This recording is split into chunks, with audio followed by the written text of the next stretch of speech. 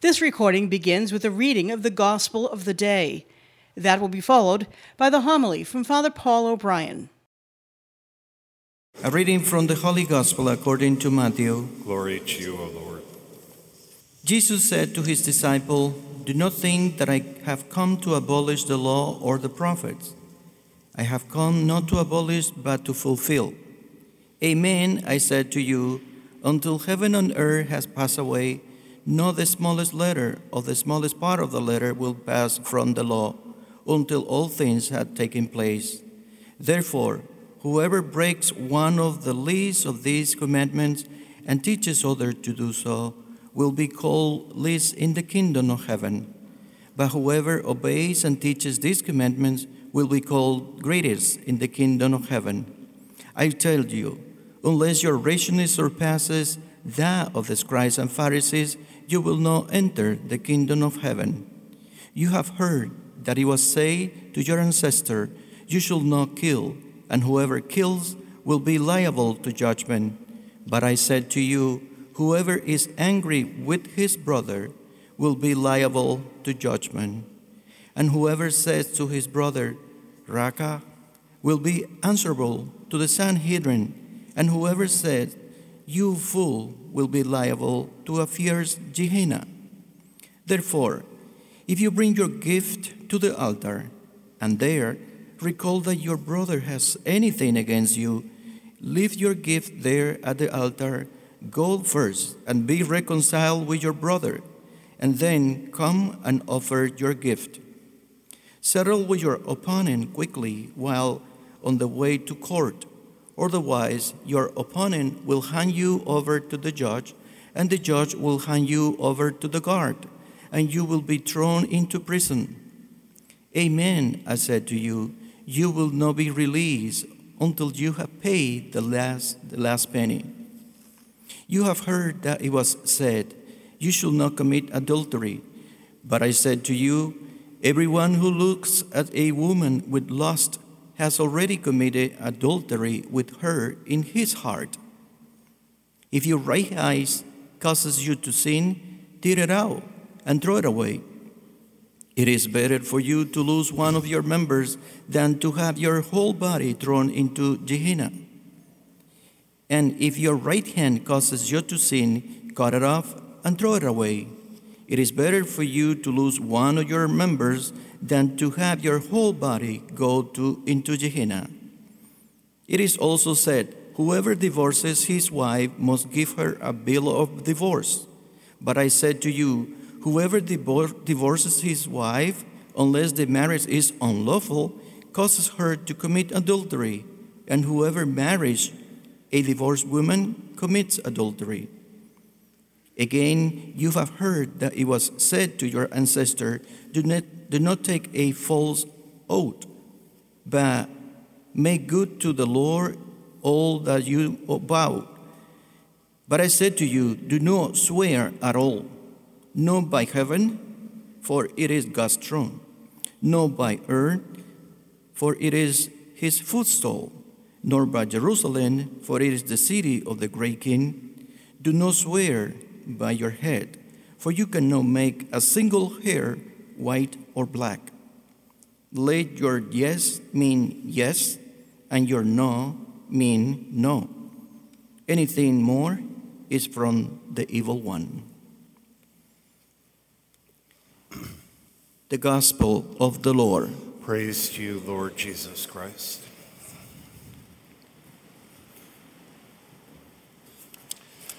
Those first two readings we heard from Sirach and Psalm 119, which you sang beautifully, are both Old Testament expressions of praise to God from people who are sincere, mature. I don't know what age they are. They could be 13 for all I know. But they're spiritually mature, and they are happy.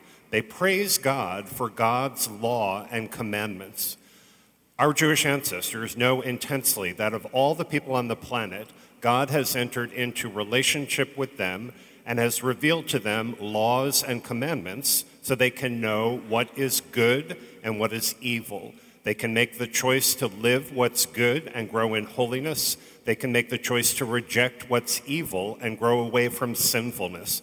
even when it's challenging. The people who express those praises of God in those passages, they believe that God's laws and commandments are wonderful because they ultimately lead to love, to God, to fellowship with other people, to fulfillment.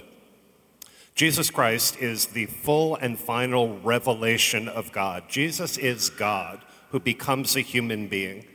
In the passage we just heard from Matthew 5, Jesus is talking about our Old Testament, all the Jewish law and the prophets. And he says, I have not come to abolish them, I've come to fulfill them. Jesus enters into every truth that God has revealed prior to him. He blows it open in the best possible way. He gets deeper. He tells us more about how to live. He opens up the fullness of truth. Jesus says, I'm paraphrasing in that passage, that once you've had the blessing of knowing that he's the Son of God and hearing his truth, you have to make a choice. You either put it into practice or you reject putting it into practice. He says to those people 2,000 years ago and to us, if we're Christian, your righteousness, your living truth must be greater than the scribes and the Pharisees, Jewish leaders at his time. I'm pretty sure in the context of this passage, he means, he's not criticizing them. These are people who just have the Old Testament law. If you're an authentic disciple of Jesus, you have immeasurably more. You have to be living a holier, more just life than other people, or you can't be part of his kingdom. We are supposed to be very different than other people who have not received the truth in Jesus. If you open up that passage, which you better, or I will hunt you down this week, so just take a picture, click on it on our social media. It's a long passage. When you read that passage from Matthew 5, you'll see that Jesus has 4 big teachings, presumably originally separate, but they're related, in which he cites the Old Testament, he gets deeper about the realities that the Old Testament law was addressing, and he opens up a broader understanding of how to experience the truth. Given the limitations of time, we only have 45 minutes for this homily. I will just focus on the first teaching, but perhaps this is a model for what you can do with the others this week. I'm picking this one because it's something that almost all of us are dealing with, which is anger. Anger was an issue before Jesus. Anger was an issue at the time of Jesus. Anger is a huge issue in our time and place. So Jesus says, you have heard from the Old Testament that you were taught. The commandment is, you shall not kill. Murder, taking the life of an innocent person. Anyone who kills is liable to judgment by God. Jesus says, but I, Jesus, tell you, whoever is angry is liable to judgment. Whoever with his brother, meaning any other person, not just your biological brother, who is angry and says, I believe the word raka basically, it means empty-headed, but I think it's like you idiot, attacking the person in anger. Whoever says this, or you fool, was that the second one? Is liable to judgment. Pretty straightforward to get from the get-go. Jesus is saying the root issue here is anger. If you address your anger and learn how to live it in God, you're not going to murder anyone. I think that's pretty fair. So the commandment in the Old Testament, thou shalt not kill, thou shalt not murder, the deeper issue the Son of God lifts up, whether it's physical murder or any other kind of violence, unjust violence, is anger. Anger is a primal, natural human emotion. Anger is neither good nor bad. Anger is my reaction, my really deep negative reaction, when I perceive that something significantly wrong is going on. I perceive that there is something wrong and that this needs to be changed. That's anger. To repeat, neither good nor bad. It's absolutely fine. The emotion of anger. It's what I do with anger that is either good or evil, that has me on the path of holiness or on the path of sinfulness. What I encourage you to do this week, and I really urge you to do this as couples, as families, this is a great opportunity. In any relationship you have that's supposed to be centered on Christ, I invite you to consider what you think a Christian should do with anger. Again, I don't think we need any more data on this. Our society is flying around with anger. I think COVID did a big number on us. I think much more anger is being lived in sinful ways by many of us because of just the wildness of COVID. I think that the political unrest in this country and the social unrest, much of which is rooted in responding to injustice, has had so much sinful anger connected with it. I think it's really done a number on us. I think our political leaders, who are so nasty to one another, who don't have basic maturity about how you handle anger, I think they're doing a number on us. I think social media, obviously, the maliciousness with which we treat one another is doing a number on us. And I think the fact that we entertain ourselves with violence, including little kids being entertained with violence, I think it's doing a number on us. So I encourage you to consider honestly what to do. Jesus says first and foremost in that passage, get at it right away. Again, I'm paraphrasing it. If you're bringing your gift to the altar, which is a really good thing to do, honoring God, and you realize your brother has something against you, you've done something wrong, put your gift down, go and address it, and then bring your gift to the altar. I encounter so many people, including children, the monsters. I encounter so many people who say, I have anger issues. And that's it. I'm an angry person. I have kids who tell me, I have anger issues. Well, I have breaking and entering issues.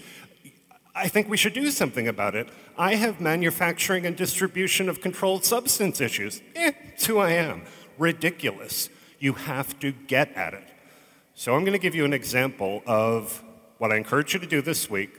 Make your list of how you believe a Christian should handle anger. I'll give you my draft, and you can make up your own. It's going to be 5 quick points. This is for children and all the more for adults. Number 1, take a timeout. If someone comes in here and attacks you right now, I am going to be angry and I'm going to respond right away. I have to. But in most situations, take a timeout. Stop. Shut your mouth. Do not press send. Get away from that keyboard. Do not make a comment. Get out of the room. Give yourself a timeout. Do not act out of active anger. When I'm angry, I can really feel it. And even if it's just the keyboard, I know I should not do this, and then I hit send, let alone I hit my wife. Give yourself a timeout. Number 2, make clear to yourself what is happening here, what in fact is happening here. I very often get angry and I find out I have limited information. There's more to the story. I'm about to act, but it turns out subsequently I learn there are many more facts at hand. I can get angry and find out that what I've been told is absolutely false. We have a country in which people killed one another at the United States Capitol out of anger about stolen elections that were not stolen. That's what we've become. So what factually has taken place, and where am I in this? What is my active connection to this situation and other people's connection? Still with me here? Number 3, honestly before God, what are my options for doing something good, something of Christ, that I can recognize I believe he would do this to respond to this situation? What can I do that is good and true to address the reality about which I'm angry? Often, there's a big list. I have some real choices. Often, I have no choices because I'm not really connected with this, or there is nothing good I can do. Often, I realize I have nothing to do actually with this situation. We still have so many of us watching anger TV. on anger social media, angry, angry, angry about realities to which we have no connection. And we just seethe in our anger, and of course it comes out in terrible ways. Number 4, thank you. We're getting toward 5, kids. Number 4, honestly, before God, talk to God directly about this. These are my temptations, my inclinations, my free options for doing evil in this situation, for doing what's wrong. I could hit someone. I could do malicious things to someone. I could do X, Y, and Z, honestly, and children can do this. What are my evil options? Number 5, choose the good, reject the evil. Choose to do what is good and true with your anger in this situation. This is not asking too much. We are not barbarians, we're Christians. God gives us the strength to live what is good. God gives us the strength to live holy lives. Choose what's good. And if there's a passion involved in that, if you're very frustrated, if you really want to punch the person, if you really want to scream, don't do it. You are not an animal. You're a human being. Behave like a human being. Live the power of Jesus. Every one of us can do it. He gives us the grace to do it. We reject him or we accept him. We're supposed to be so different from other people on this planet. We're supposed to be so different than other people in this crazy country. We are supposed to be disciples of Jesus. We're supposed to be Roman Catholic people who live his love and are happy. You have been listening to Father Paul O'Brien, pastor of St. Patrick Parish in Lawrence, Massachusetts. For more information about the parish and to get involved, please go to stpatrickparish.com or follow us on social media. Thank you for listening.